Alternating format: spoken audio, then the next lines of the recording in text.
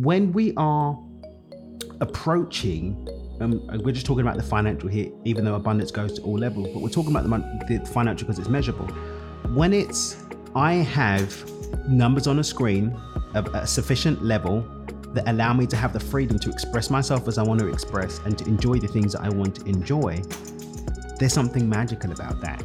And much to your point, if I'm chasing after numbers on a screen because I want to be validated by other people or I want to have a feeling of self-worth, something that's determined by your thoughts or feelings about what somebody else is thinking or feeling is always going to hit a brick wall. It's finally here. Welcome to Do It With Dan. Entrepreneurial philanthropist, public speaker and author, creator of the Beyond Intention Paradigm. Here is your host, Daniel Mangena. Hello everyone, welcome back to the Do It With Dan podcast. I am not your host, Daniel Mangena. I am in fact Duncan Casey from Team Dream over here at Dreamer HQ, we thought that we would do an extra special episode for you today. Being as it is, I suppose this will be the last episode of 2021.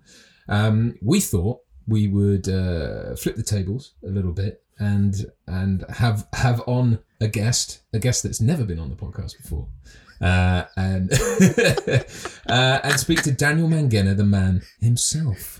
So welcome to your podcast. This is really weird. Duncan. Because I feel like I should have like questions and stuff, but I'm here at the mercy of your direction for this conversation. Very good. Well, thank you for having me. This is when I always say thank you for having me. I don't have to say thank you. This is my show, damn it. yes, exactly. Yeah, exactly.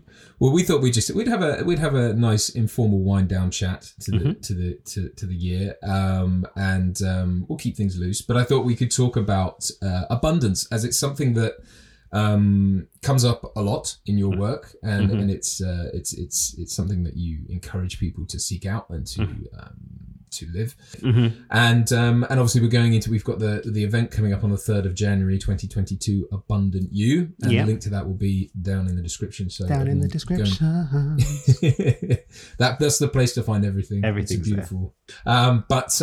I thought we'd get into it a bit and just kind of I got a kind of few questions for you around abundance, but I thought it would be good just to sort of really nail down a kind of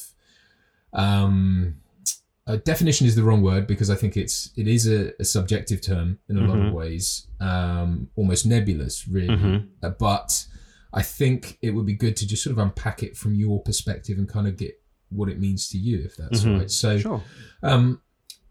What is abundance? Tell me off the bat. What's your kind of definition of abundance? Obviously, it's an excess of something, an absence of lack. A dance. I've written down a dance in which the participants eat a bun. A bun dance. But what's your? My thing is everything plus enough expansion in the overflow to match my natural rate of expansion. So everything's always expanding and growing, but an overflow, if static, can be met then as a new limit, and then we can go over that. So it's a growth of my inflow that matches my natural expansion. So everything I need plus more, even as I grow. Right. Okay. So it's right. Because obviously some people, could interpret it as greed, or I guess from a materialistic point of view. I suppose that's what people could see it as on a superficial level, but obviously, when you dig below the surface and when you realize, I suppose it's, again, as you often talk about, it's about the intention behind why you want to bring more abundance into your life. It's to be of service to others, right? It's to know that you are able to deliver for others without even thinking about it. I wanted to sort of ask you as well about where people seek abundance from, because obviously we can go off on the wrong path when we look for abundance. Like if we do it on a superficial level, if we do it from a place of inadequacy as well, like if we sort of, you and I are fans of a nice watch. We enjoy watches. Yeah, we enjoy the watches. And I did Soulstone because I've loved watches since I was a teenager. Before it was cool to love watches, I was well into them. OG and I watch loving game. OG, yeah, exactly. I love a kettle. If you're kettle. au fait with your kettle with your Cockney rhymes. Mate. Kettle and fob. Yeah. Hob. No, kettle and hob. I got it the wrong way around. Yeah. There we go. I'm not a Cockney. But I mean, I sort of did, because a lot of people would say to me, it's to show off, it's to demonstrate wealth to others. And I had to sort of think to myself, is it?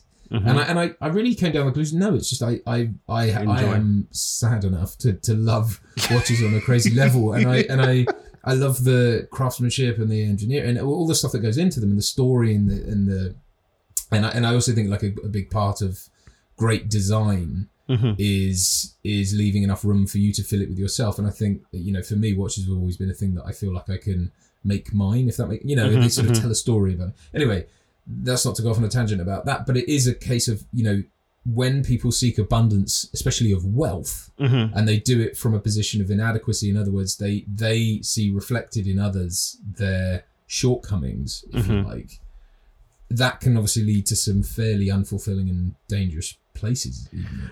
I mean, if we look at all these Hollywood stars, and I'm using this particularly because you see that guy from Glee, that, you know, sadly committed suicide. Was it Anthony Bourdain? Another one? I think so. Kate Spade? People that literally had arguably reached the top of their game. They had adoration, people loved them, you know, they had wealth. And yet, there was an emptiness there that still meant that they didn't feel like carrying on to enjoy that which they created. Now, we don't know what was going on in their mind at the time, but let's leave suicide and go to drugs and alcohol addiction and other kind of dark places that people end up in, having achieved what everybody says, oh, you know, this is the pinnacle, you've reached the top, you've made all this stuff happen or whatever. The bottom line is that the things aren't where it's at. For you, it's not the money that buys the watch, it's the experience of you getting to have the freedom to enjoy something that you love. I mean, I've been there with you. I remember when you got was it the Omega that you got that time? You were so happy when you came back with this watch and you were like, really in this really great mood. And so, oh yeah, this is great. And you're enjoying the thing. Money or abundance was just a medium for you to have that level of enjoyment, that level of being in joy about something. When we are approaching, we're just talking about the financial here, even though abundance goes to all levels, but we're talking about the financial because it's measurable. When it's, I have numbers on a screen of a sufficient level that allow me to have the freedom to express myself as I want to express and to enjoy the things that I want to enjoy, there's something magical about that. And much to your point, if I'm chasing after numbers on a screen because I want to be validated by other people or I want to have a feeling of self-worth, something that's determined by your thoughts or feelings about what somebody else is thinking or feeling is always going to hit a brick wall. I'm waiting for my unconscious mind to have a relationship to its beliefs about what that person's going to say about me when I reach to a certain financial level. It's doomed for failure. Versus I really love travel, for example, or I enjoy the experience of traveling. So I don't like to fly economy, you know, and I've been told that I'm pretentious for that in the past or whatever, but I enjoy the spaciousness. I enjoy the treatment of flying business and first class. It's just something I've always endeavored to do. When I made the transition away from my old business and into, you know, doing what I do now, and, you know, for a while, I think a good year and a half, I was flying economy. It was quite awful for me. I was really quite bitter at turning right when I got on the plane instead of turning left. And there's a yumminess for me. And it's not, look at me, I'm Johnny Big Socks, I'm turning left and not turning right. But I enjoy the experience of flying at that level. It's something that I do. I'm not one of those people that takes a picture of their feet whenever they're, you know, in the first class. Oh, just taking off. You know, I don't. Yeah. I don't tend to do that. Like seeing people like take a picture of their first class ticket. Oh, just going off on a flight with just the first class bit sticking out the side. I'm not that guy either. I travel a lot, live in an amazing place. I don't normally Johnny Big Socks even my life, even though I probably could, because I'm not doing it for the validation of others. I'm doing it because it's what I want to do. And financial abundance is a means by which I can actually enjoy those things. Absolutely, yeah. I mean, it's the energy we give the things. I mean, that speaks an awful lot to the kind of Instagram generation and all that kind of thing. Taking pictures of the things is not abundant. No. You know, having to prove it to others isn't abundant. And, you know, and, it is. And there's no shade. You know, some people want to share or inspire, right? So this isn't a judgment of people that do any of these things. It's just an invitation for people to ask why you're doing it. Do you think, because you've spoken about like that you believe the universe is intrinsically abundant, you know, it's natural state, and obviously, you know, we it's immeasurable to us. We can't see what's going on at the edge. Our telescope. Yeah, exactly. We don't know if there's an edge, what that would look like. You know, who knows? I think personally, the Men in Black had it right, and we're just in a bag of marbles being thrown around by some alien who's playing games somewhere out there. I mean, sounds about right. Possible. Possible. Yeah. Because I mean, when you think about it, to like, I have a dog. To him, I'm like a superhero because I can lift things you can't and do things you can't. To an ant, I'm a god. Yeah. You know. Like, behold his godliness, Duncan of the Watchergate. Kronos. Kronos. But you know, so it's everything is, I guess, relative. But I mean, you know, I don't know if. Not to get too woo-woo or whatever about it, but it's that thing of, is part of the attraction of being abundant to us sort of being closer to the divine almost? I mean, not in a religious sense, but I mean in terms of being closer to what the universe is at its core. There is a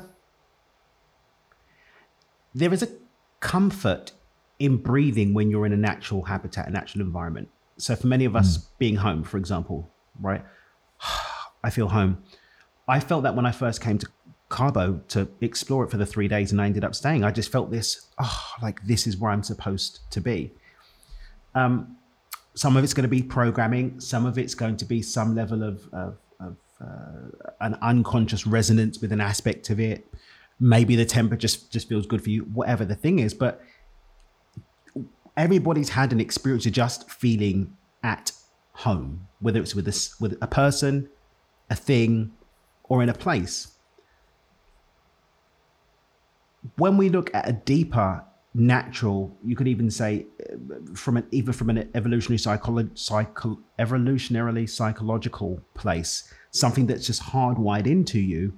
When you're in that space, you're going to feel that homeliness.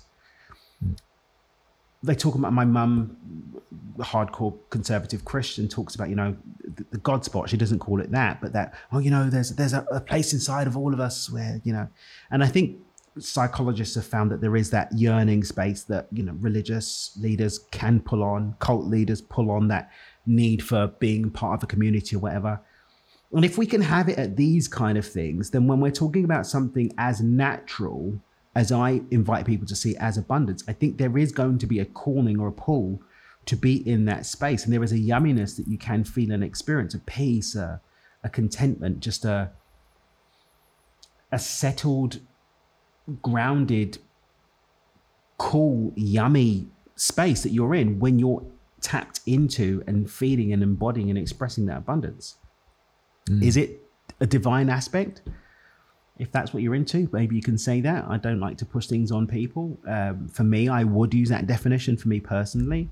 But there is just a homeliness that supersedes what we look at on a day-to-day basis. And I think it's hardwired into us at the very root, right there in the lizard brain, because it is that deeply a part of who we are.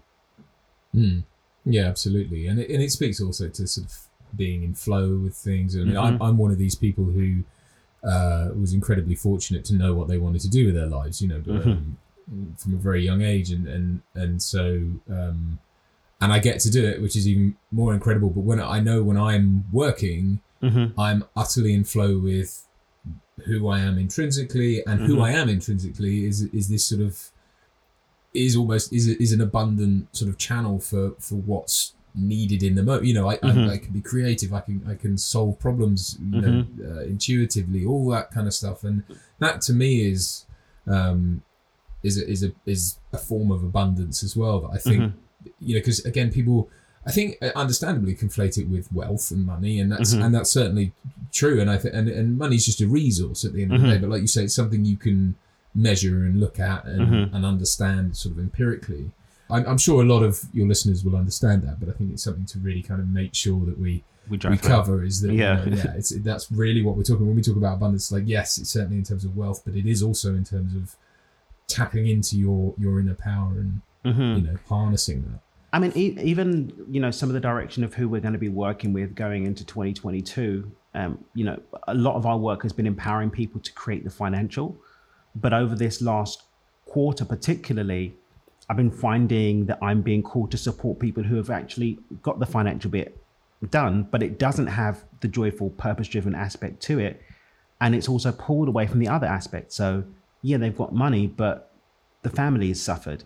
They've got money, but they're burnt out. They've got money, but they don't have peace of mind. They've got money, but they are dependent on drink and drugs in order to support them actually being able to operate, even in the context of that money that they've gotten. So yeah, it's a multi-dimensional thing. And I think the podcast, I was on the Inspired Evolution podcast. When was that? 2 months ago, 3 months ago with Amrit? Yeah. Something like that. Yeah. And we spoke a lot about the multi-dimensionality of abundance. It's definitely an episode for people to go and check out. But we spoke about that multi-dimensionality and the fact that there are people that have got a lot of money. That doesn't make you abundant. You can have a lot of health. That doesn't make you abundant either. You can have great relationships. That in and of itself doesn't make you abundant. The second that any of those pieces are in a space of lack, then you're not living in the fullness of your abundance. And a big part of what I love that I get to do is to bring people to a space using money as an empirical, measurable thing where you can actually start to have a conscious relationship with abundance in all areas of your life. 100%. Yeah. So just bringing the episode into land, as you like to say. I'm totally riffing on you. I like your words. I'm going to use them. What's a top tip or something that you can leave everyone with that will help get them or get the ball rolling towards just something that can get them thinking in a new abundant way that's going to fire them off into the new year with abundance? I would say look at the pockets in your life where you're acting out of abundance and start asking yourself why.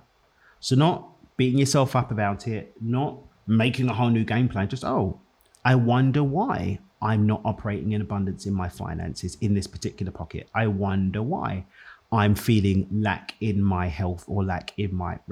I wonder, playful curiosity around it. It's going to have your brain asking different questions, which is going to have your brain open to seeing different possibilities and answers.